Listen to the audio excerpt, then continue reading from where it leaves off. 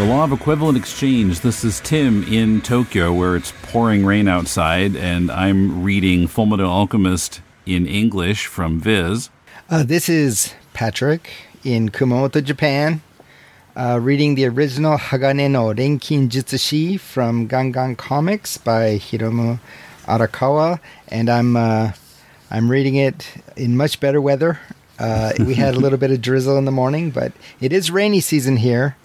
And there's been an early typhoon, too, that was around Okinawa and threw a bunch of rain up here to the main islands. Huh. Yeah, typhoon number 2. Okay. For this year. Oh. Wow. I didn't even. I just feel it, Like when typhoon season comes, my bones tell me. I've got those old seafaring bones. They tell me the weather. Okay, what did you think of this one? It's a very busy chapter. Oh, yeah. We're starting volume 18. This is chapter 70, which is called The First Homunculus, with a reveal that I knew was coming. I just mentioned it last episode, and so this was, I know, a complete surprise to you. A complete surprise. I vacated my drawers. That's how. So you pulled them all out of your desk and dumped them out? Is that what you mean? That's right. All the drawers of my desk. I've emptied them all out. So, but yeah, lots of stuff going on in this one, and lots of scene changes. And an overall mood of oppression. And, we're starting to feel a noose tighten. Around our heroes. Bad stuff is coming. Yeah. So we start out with a flashback to what actually happened during the last chapter when Kimberly went down the mountain to pick up probably Winry. The most recent flashback. Yeah, flashback to a few hours ago. Yeah, 10 minutes ago. I just watched an episode of this fantastic TV show called Inside Number 9. It's a British show by the guys who did League of Gentlemen, which is kind of it's a dark comedy kind of thing. Inside Number 9, they are not afraid to do completely differently tonal things, and they did one like a Memento type where they did 10 minutes and then they go 10 minutes earlier and then 10 minutes earlier and then 10 minutes earlier, and it was quite good. And Kimberly is acting really nice.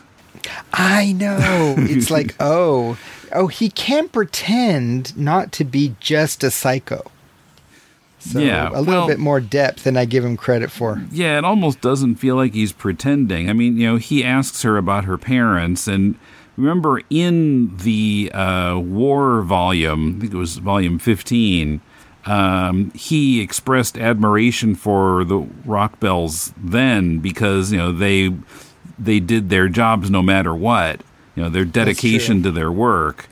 That's true. And he is very persnickety. He's very tight about certain formalities and things, and staying clean and, being, so yeah. Yeah, I mean, I guess it's not out of character for him. I still picture him in the jail as kind of this Hannibal Lecter. Yeah. kind of, Right. So they go up to Briggs, and then she's installing new lighter winter automail on Ed. And, of course, they're kind of arguing, why didn't you tell me you were going north and blah, blah, blah. And and he warns her not to trust Kimberly too much. And so he's thinking, she says he seems like a perfect gentleman. He says, a gentleman, don't you know what he did in Ishval? And then he's remembering Hawkeye saying, I can only speak from my experience there. He thinks her experience. That's right. What the lieutenant told me about Ishval is from her point of view. And then he's remembering her saying at that same scene, you're in love with Winry, aren't you? Aren't you? Aren't you? And he's thinking from the lieutenant's point of view, and then he's just screaming and rolling around on the floor. He's no. He's not just rolling on the floor. He bounces off the top of the panel, off the floor, and then off into like the other side of the room. So he's like, bing, bing, bing. He's like a pinball. And saying, I just remembered something I wish I hadn't. Oh, y'all need to Google pinball. Yeah, ask your grandparents what pinball is. I used to play pinball when I was like in junior high. But. You know what? I was really happy to find this Indiana Jones pinball machine in Conda just about 10 years ago when I was teaching in Conda. And I got my name in the high score. I was very stoked. Of course, realizing that they unplug it every day. Like there's no way in all the 7 hells that I would be able to get my name on a pinball machine if it was, if people had been playing it all day or for a week or something. Yeah, or a week or a year. I'm just not that good, but I had a good game. It was a good game. Indiana. So Ed is really freaked out, and to calm himself down, he recites the periodic table. Yep. Now, see, I wasn't exactly sure, but he goes through it so much, and he doesn't mention percentages. So I was like, I hope he's not listing the ingredients of a human again. No, he's not listing their atomic numbers, but just the names of the elements. Okay, you know what I mean? Because remember when he was talking about exactly what elements make up a human, and it was like 10% of this and 5 that, because that would be super creepy if that's what he says to relax. But he's that's funny. Usually, like, we get a panel of humor, and it's back to normal, but we get like almost a full page and a half of humor, which means, Tim, we're in for a rough ride after. She says, did your brain get injured too? And then as he continues reciting elements, she's kind of thinks and then I think whispers to herself, this is crazy. Why did I fall in love with a weirdo like him? I know, bombshell. And Ed says, huh? Did you say something? She says, I didn't say anything. And she attaches her wrench to his arm. Tweak. Youch. And now here we get a little bit of insight about automail. He says, you're supposed to tell me before you connect the nerves. So part of the operation is connecting the nerves to the automail. So what can you... I think that's come up before. Feel with the automail? Yeah, I think that's come up before. But I mean, I don't know if it's about feeling or if it's about being able to control the movement. Yeah, that would be more important. It's hard to imagine that this metal you could actually like touch things and feel surfaces, different types of surfaces. Yeah, textures. Yeah, it might be weird, especially since it gets destroyed all the time. Imagine having to feel your arm crushed like a tin can. That's not a fun. So he says he's not quite used to them because he's not used to his mail being this light. Yeah, I kind of know how that feels. Like if you have something that you want to hit something with and it feels super light, it just doesn't feel like you're doing anything. It feels ineffectual. But and she says, if you're worried, do you want me to put like a shin guard or something? If it worries you that much, I could add a shin guard. Want me to? Make sure to change your shoes, too. And Buccaneer comes in. And he doesn't have the chainsaw on. He has like this big claw, which Winry notices it's made out of diamonds. Just the tips, just the nails, the very Yeah, you tips. Can see them gleaming in that close-up. With a sound effect that has to be directly out of the Japanese version, Jakin. That's exactly what you got it right. You got it right. You know what? As we're getting into this, I just wanted to say, like, I was looking at Ed's outfit. And I was looking at the cover of 18. And he's got his cloak in his hand, but it just looks like light is exploding from his hand, but it's actually just fur. But for just a second, I was thinking that is Luke Skywalker in Return of the Jedi. I mean, the all black And then he looks like he looks to me like he had like a lightsaber or something for a second. But I was like, oh wow, that is such a, I like this all black look. It's kind of cool. I mean, I think he normally wears black, but it's like, this is like the open sleeve, and the robotic arm is there for all to see. And, somebody else missing their right arm. How many people lost their right arm in that series? At least 3 in Star Wars. Oh, in Star Wars?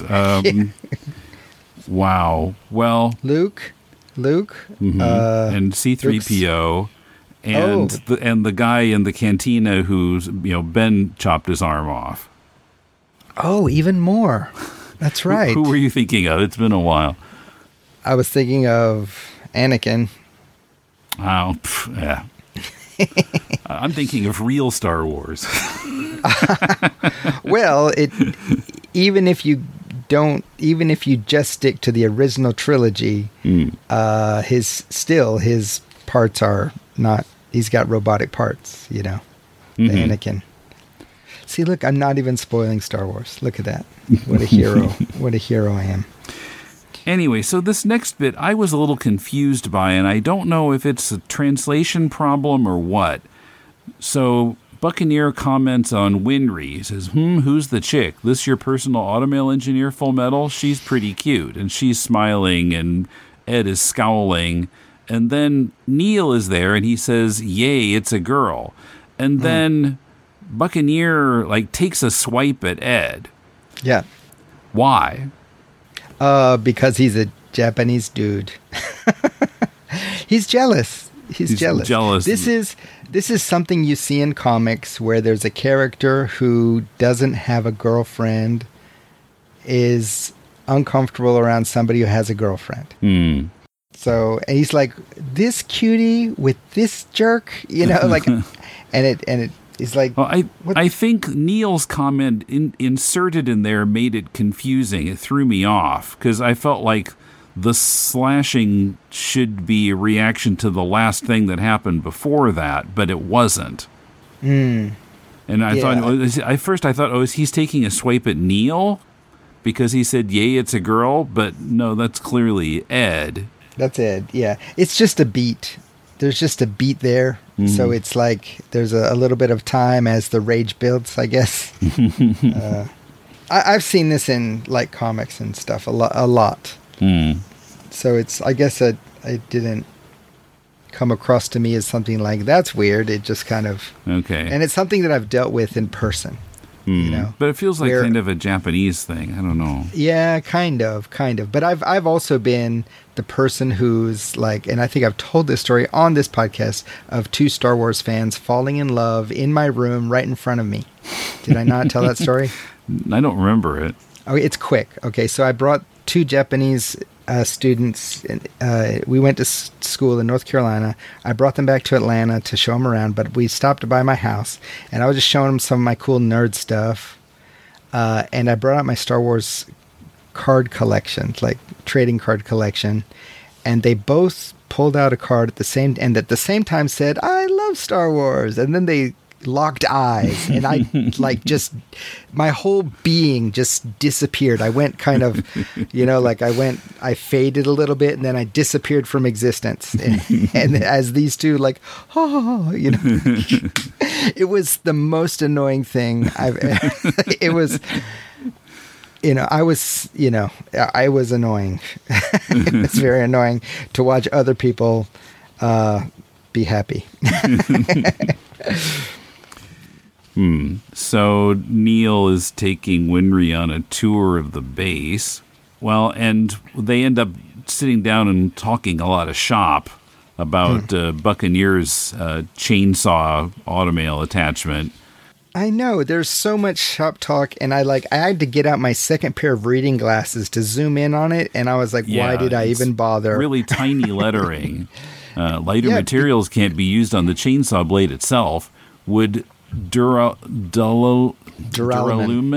processing give it greater durability? I've tried various carbon fibers, but the Veritech companies seem to work the best, blah, blah, blah. And she's taking notes. Yeah, I mean, it's not important to the story at all.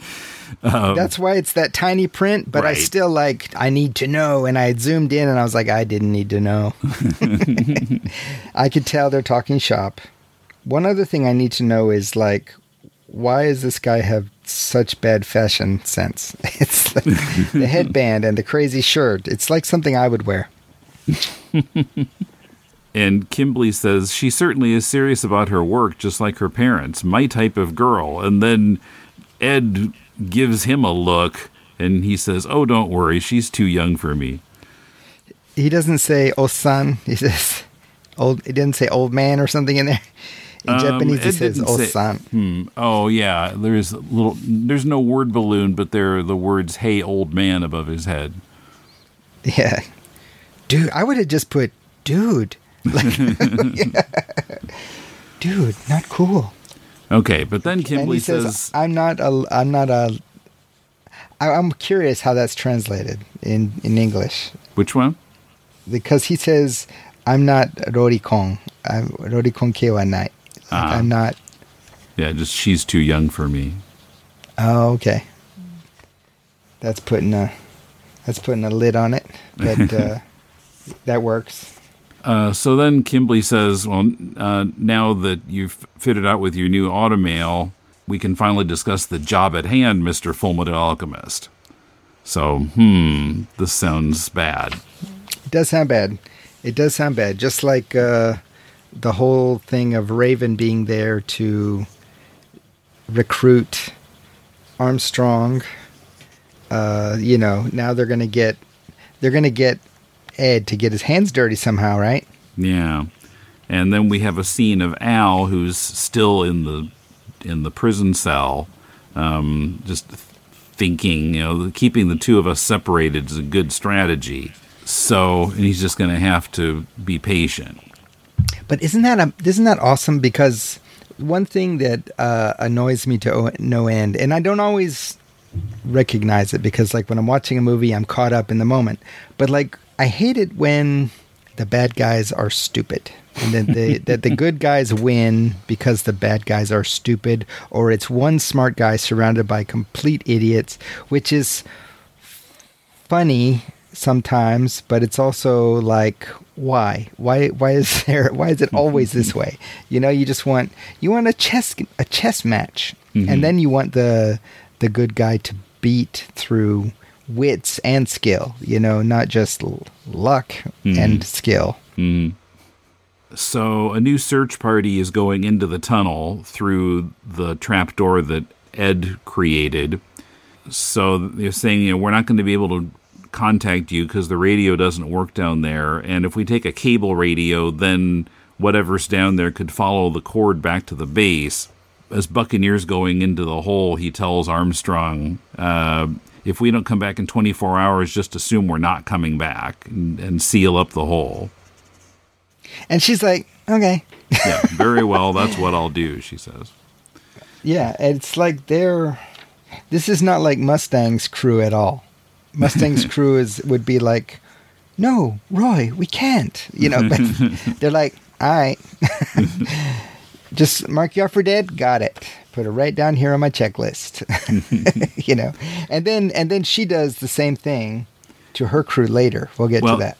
Yeah. So on the next page, she turns to the other people who didn't go on the mission and says, if it ever comes to light what happened with Raven, you don't know anything.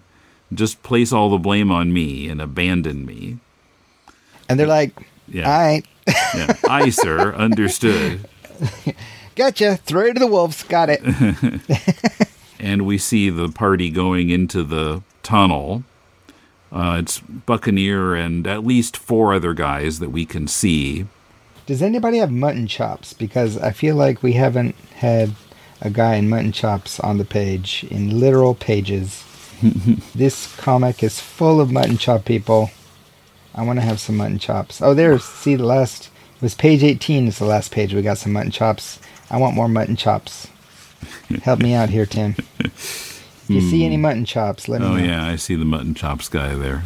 So, yeah, they're in the tunnel, and then we switch scenes. Back to Mustang and the flower woman. the flower lady. Every time we see the flower cart, every time, and I can't help it, is I think back to the old comic strip, Mary Worth. Mm-hmm. Because I have a comic strip trivia book, and it says, like, when that comic strip started, Mary Worth sold apples from an apple cart. And every time I see this, I'm thinking, that's Mary Worth as a spy. But with flowers. So she's telling him that things are getting more dangerous in the north, and the Briggs troops are good at defense, but they need help with offense, and they want the East Area Army, which I guess that's Mustang's troops, to come to help. And yeah, we're learning. Yeah, I don't remember if it was ever explicitly stated. Must have been, but that Armstrong is known as the North Wall of Briggs, which is a little vague, but he's saying the North Wall of Briggs has a clear understanding of the limits of her strength. I'm honored that the Major General has chosen me out of so many others to be her partner. And the flower lady says, no, Ms. Olivier desires only the strength of the East Area Army. In fact, she said, Mustang can get lost for all I care. And sound effect, zing. Ouch, ouch. My manly pride has just taken a hit. So I'm not sure why he needs to buy all the flowers, because the message doesn't appear to be in the flowers, but she charges him 35,200 cents for the flowers. That's her, I guess that's her, Just the cover, I guess, that a reason for him to be talking to her. But yeah, like you, I'm thinking buying all the flowers, super suspicious. Now, I'm wondering what this said in Japanese. At the end of that scene, when he asks her exactly, who are you anyway, she says, me, I'm just the flower-selling granny who has served the Armstrong family for generations. She has served them for generations? How old is she? Does she have eternal life too? Homunculus? What that means is that her family has served them for generations, and that so she's so maybe she's actually served a couple generations herself. It's either that she's old enough that she's served a couple different like maybe the Armstrong's parents she's looked after as a kid, or she's saying that it's her line that has generationally served the Armstrongs. I figured that's what it's that's what I think that's mean, what it is. Yes. The way it's written in English is a little weird. Yeah, I think that's what it's supposed to be from this Japanese. And the scene ends on a comedy note because he's got now flowers pouring out of his car onto the street, and everybody's looking at him and whispering to each other. All right. Yep. That guy has too many flowers. Old comics can be pretty amusing. Don't you love it? The $sign on the bag. Yeah.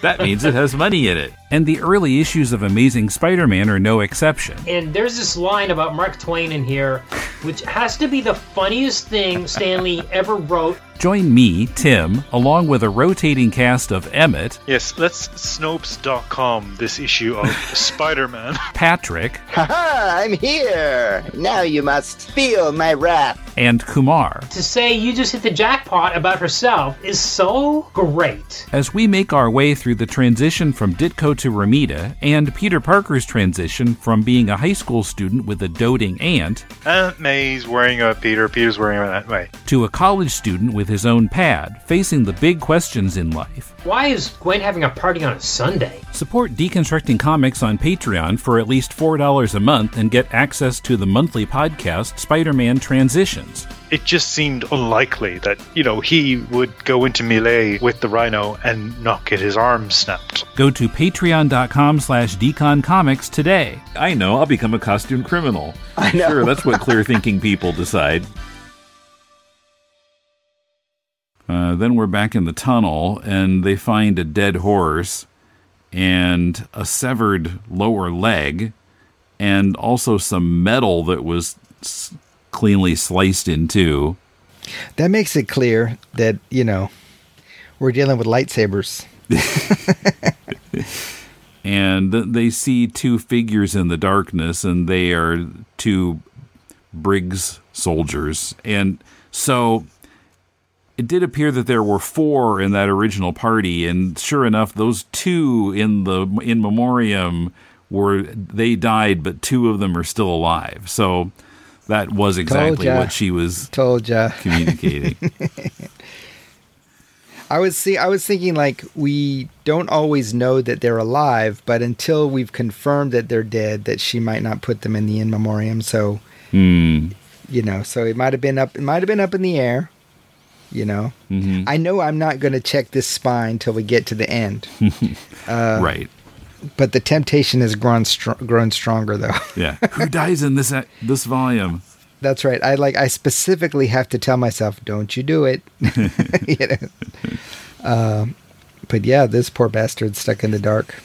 Yeah, these 2 guys are really freaked out. Their eyes are wide and they're sweating and they're kind of having trouble talking. I mean, it's super PTSD city. Yep. And they're saying, we've got to get out of here. It's coming. Turn out the lights. The shadow is coming. That's interesting. It needs light. It needs light to be the shadow, or apparently, they're just saying that light attracts it. Well, yeah. I mean, apparently, in fact, you see on the next page that the light is casting a shadow, which is becoming long black Mr. Fantastic arms with baby hands, and with the zoo, zoo, zoo, zoo sound effect. But it doesn't attack them. No. It kind of slinks back into the darkness, and they don't even notice it. That's right. But one thing that does occur to me is that I noticed in the last scene that they are putting all the stuff on top of the trap door, which means, are they going to wait a full 24 hours before they let them out? If so, because it doesn't look like there's anybody guarding that area. The lights are turned on and everything. So it's like, how they're going to know when they're ready to come up. Yeah, I don't know. So are they going to be stuck down there for a whole hour, for a whole day with this evil shadow thing? We'll see next That's chapter, kind of, I guess. Yeah, we won't find out this chapter. But if you look at the shadow, though, okay, it looks like I'm interested in them. I'm coming after them. I'm materializing my baby hands. I've got my eyes locked onto them. And then they look back. Like something has drawn its attention elsewhere. Something. So, that could have been it. But something has happened. And so now you see them slinking back. Mm-hmm. It's not like I'm going to get them and nah. I mean, it's, I think that's what this eye change of direction is telling us, is that there's a reason that it's decided not to attack at this moment. But okay, so he's saying at the end of this page, let's go, like, put them on your back, let's go, right? And so I guess that means they don't have to stay in here for a whole day. Well, I hope not. Yeah, I'm not either. Okay, so now we're with Hawkeye at headquarters, I guess, because that's where she's working now for Bradley. And she goes to Bradley's home. Well, she's got urgent documents for him. I guess maybe he needs to sign them or something, but he's not there. Yeah, they need to lengthen the debt ceiling or whatever. Raise keep the the debt government, ceiling. Yeah. Raise the debt ceiling. I hope a mistress doesn't have a debt ceiling law. You know what? I'm guessing that they don't have more than one political party. Yeah, clearly. Yeah, so there would be no argument about it. That's right. Okay, so wait a minute. Before we turn into this, I'm going to go back to the cover. Because in the cover, there's a figure in the shadow here. Yeah, when I saw that, I said, oh, the reveal of Pride is coming in this volume. See, when I saw that, I thought, is that Al's shadow doppelganger, or what is that? And then we've also got Kimberly in the background. Yeah. So at this point, I'm not knowing what's going to happen, and so like I'm still in my mind going, I wonder what that shadow is.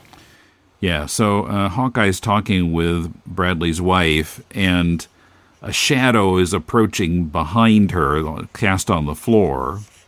Yeah. Mm-hmm. Is that? Do we call that foreshadowing? Ha ha ha. And then on the next page, it's a very dramatic panel. The sound effect is gasp as Hawkeye looks over her shoulder and sees Selim Bradley, but there's just like light coming from him practically. It's a huge flash. This is a thing that you never came across. I don't know about currently, but you never really came across in Western media, which is the whole ninja / samurai thing of like, I can feel this other person's intent toward me. You know what I mean? It shows up in so much ninja stuff, and she mentions it. So I'll come back to that. I'll come back to why it's glowing like this. Okay. So yeah, then she's kind of like, oh, it's Selim Bradley, and he's talking to her. Just, I heard a noise at the front door. I thought Father came home. What it is, it's her nerd detection sense. She's like, this guy's an alchemist nerd. He's like got alchemist trading cards, and she's like, oh God, nerd in the room. That's what it is. So it's a normal conversation with a little kid, but then after he ostensibly goes off to bed, and she's talking with his mom, and she's saying that he's adopted, and so Bradley had told Hawkeye earlier that Selim's real parents were distant relatives of his wife's, but now his wife is saying that the real parents are distant relatives of Bradley's. And Hawkeye's like, what? Right. Her eyes go wide. Well, like, this was kind of weird. It's just because, like, normally in adoptive situations, it's, people don't always like, oh, hey, new person, my son's adopted. Like, you know what I mean? It's like, it's not something that comes up in casual conversation that much.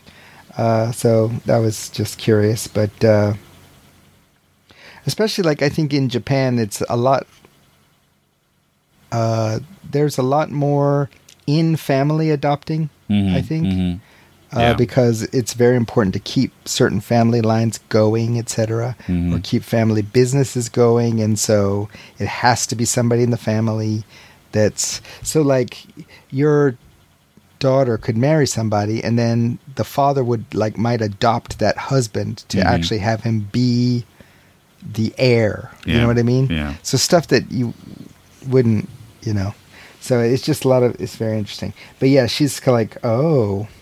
So he's telling a different story here. And so Hawkeye is, I guess, walking back to her office or home or whatever. She's out of the house, and thinking it doesn't make sense because Mustang told her that Bradley was raised in isolation since childhood as the subject of an experiment and became a homunculus, and so under those circumstances he shouldn't have any blood relations. And she says to herself, and that feeling I had earlier, it was, that boy is, and then he appears behind her, kind of coming out of a alleyway or something in shadow, and says, so you found me out. It's so Damien. It's so Damien. So you found me out. What a pain. My mother can be such a chatterbox. You know what? I don't think he should have translated like "what a pain," like because he's no longer talking like a child. I don't think so. Like "komarimashita ne," like I don't know. Yeah, that sounds a little more adult. 気づいちゃいました?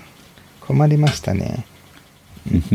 I mean, I guess it's within character for a child raised in a rich family that they do tend to talk more formally. But Hawkeye says that the feeling that she had when Selim was behind her was the same as she had when Gluttony was standing behind her. So here's the standing behind bit from... So what I was referring to is more like in the ninja and samurai movies, they're like, I can feel somebody's will, like wanting to kill me. Like I feel somebody has the urge to kill or need to kill or something. Like they can sense it from each other, you know? It's something that shows up in like Japanese media like all the time, you know? Like somehow they develop this special sense, and it comes up so regularly and naturally in media. Like I'm so curious about what's the background of that, you know? But here it's a similar thing. Her war senses, her martial senses have trained her to a point where she feels like something is off. And it's this kid. And yeah, his nature is kind of unclear here. He's saying he and Gluttony are the same in many ways, but he's apparently not exactly a homunculus, because Hawkeye says, I feel some kind of pressure coming from you that's not like the one around Gluttony. Pressure. Well, Atsuryoku, yeah, it's pressure, but it's like an unspoken like weight, something in the air. You know, it's related to the whole reading the air type of deal, where you just feel there's something. Okay, if you've been to New York City, yeah. So have you ever like turned the wrong corner? And like, oh, I should not be on this block. That happened to me in Chicago, not in New York. Okay, but it's that kind of feeling. Like if you're on Broadway, you know, there's lots of people around. It just, everything is totally fine. You get one too many blocks off of Broadway, depending on where you are in the city, and it's like the sky has darkened, and suddenly you hear like crows cawing. It's just like, oh, I'm in the wrong. Like I need to get back. It's like that kind of feeling. Anyway, so we got a full page of him standing in this alcove with the shadow around him, and he's saying, I am the first homunculus. My name is Pride. And you know what? And then, so do you think this coincides with this? In the tunnel, the shadow retreating. Because it says Zoru here, and then the same Zoru here on the bottom of this page. Okay, well, let's see. In English, when it retreats, well, the panel where the eyes change is Zloop. And actually, in this panel of Selim, there's also a Zloop. So, although after the Zloop in the tunnel, it's Zlurp, Zlurp, Zlurp. But, yeah, there is a single Zloop in each case. I think that's So, yeah, that could be. I think that's what that is. That's what's the distraction, is Pride. He realizes, you know, he's got to get back here or something. I don't know. So, yeah, I mean, Pride, you know, this is another one of those things where I would think the reader in the magazine, well, even us reading a chapter every 2 weeks, it's easy to forget stuff that happened many chapters ago. There was a scene at some point, some volumes ago, where Pride was talking with Bradley, but we couldn't see Pride. It was just kind of telepathically.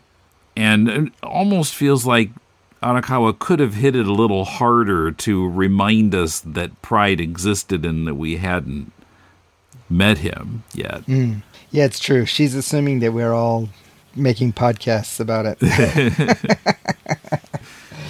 And so then Ed is in a room with Kimberly, and Kimberly says he has 3 jobs for Ed. One is to find Scar, and then Kimberly will supposedly kill him. And then number 2 is the same with Marco. Find Marco so Kimberly can kill him. And number 3, here at Briggs, you will carve a crest of blood, whatever that means. Doesn't sound good, but... It doesn't sound good. It doesn't sound something that he'd be up for. No. You know? And that's the end of the chapter. Yeah, and that's the end of the chapter. And so basically, okay, what this last page is telling us is that since Kimberly has Winry, like, within an arm's reach, I guess he feels confident enough that he can tell Ed to do whatever the hell he wants. You know? Mm-hmm. You know, otherwise, how is he, you know, like, he's ordering him to do these 3 things, and if he goes like, well, no, I quit. I'm not doing any of those things. He could do that. But with Winry as a hostage, he's kind of, you know, yeah. So like the same kind of worry that I had when Raven suddenly, you know, made the offer to Armstrong. Now I'm feeling it again. Like, oh man, the noose is tightening. Noose is tightening. Well, maybe the Briggs troops can kill Kimberly too.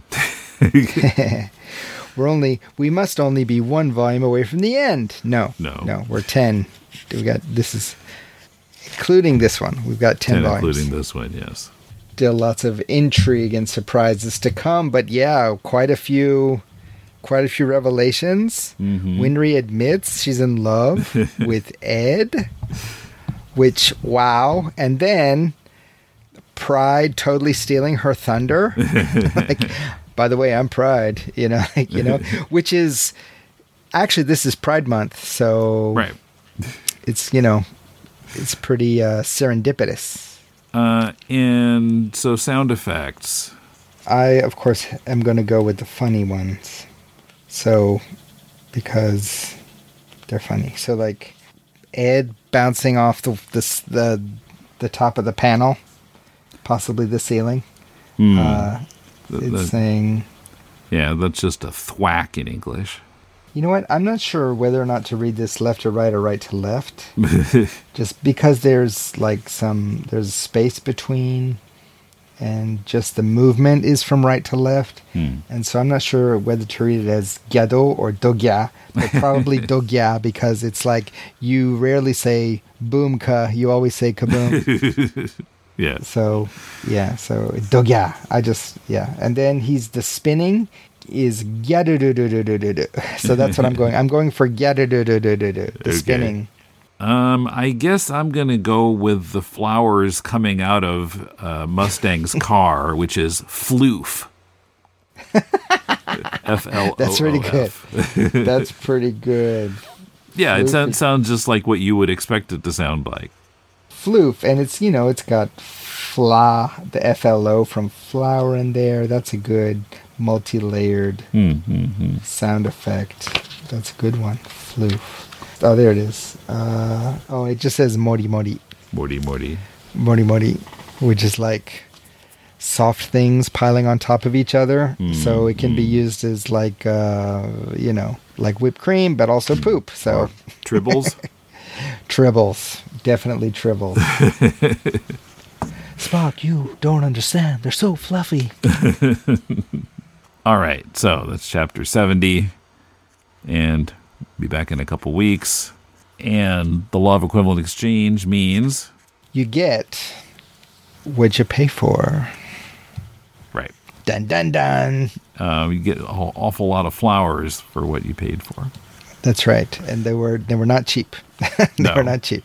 We still can't quite figure out what senzu. Are they just yen? Because like the last volume with the movie ticket prices, it was, I don't know, I got the feeling they were not that far off from yen as far as how much movies cost. So. Right. And Neil's coffee was what, 200 cents a cup rather than 100? Yeah, I can imagine that's in the ballpark of yen. Yeah, but that would be a cheap cup of coffee. Yeah, compared to like Starbucks in Japan, yeah, especially. Yeah. 200 yen's a cheap cup of coffee. Like, you know, when I'm paying 500 to 800 yen for Starbucks. Right. Okay. Well, listen, look forward to seeing you guys next time. Thanks for listening. Yep, see you next time.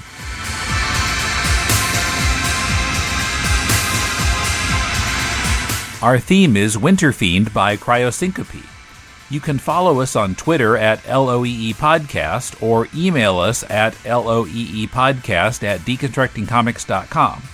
Support our show on Patreon at patreon.com/deconcomics. See you in 2 weeks.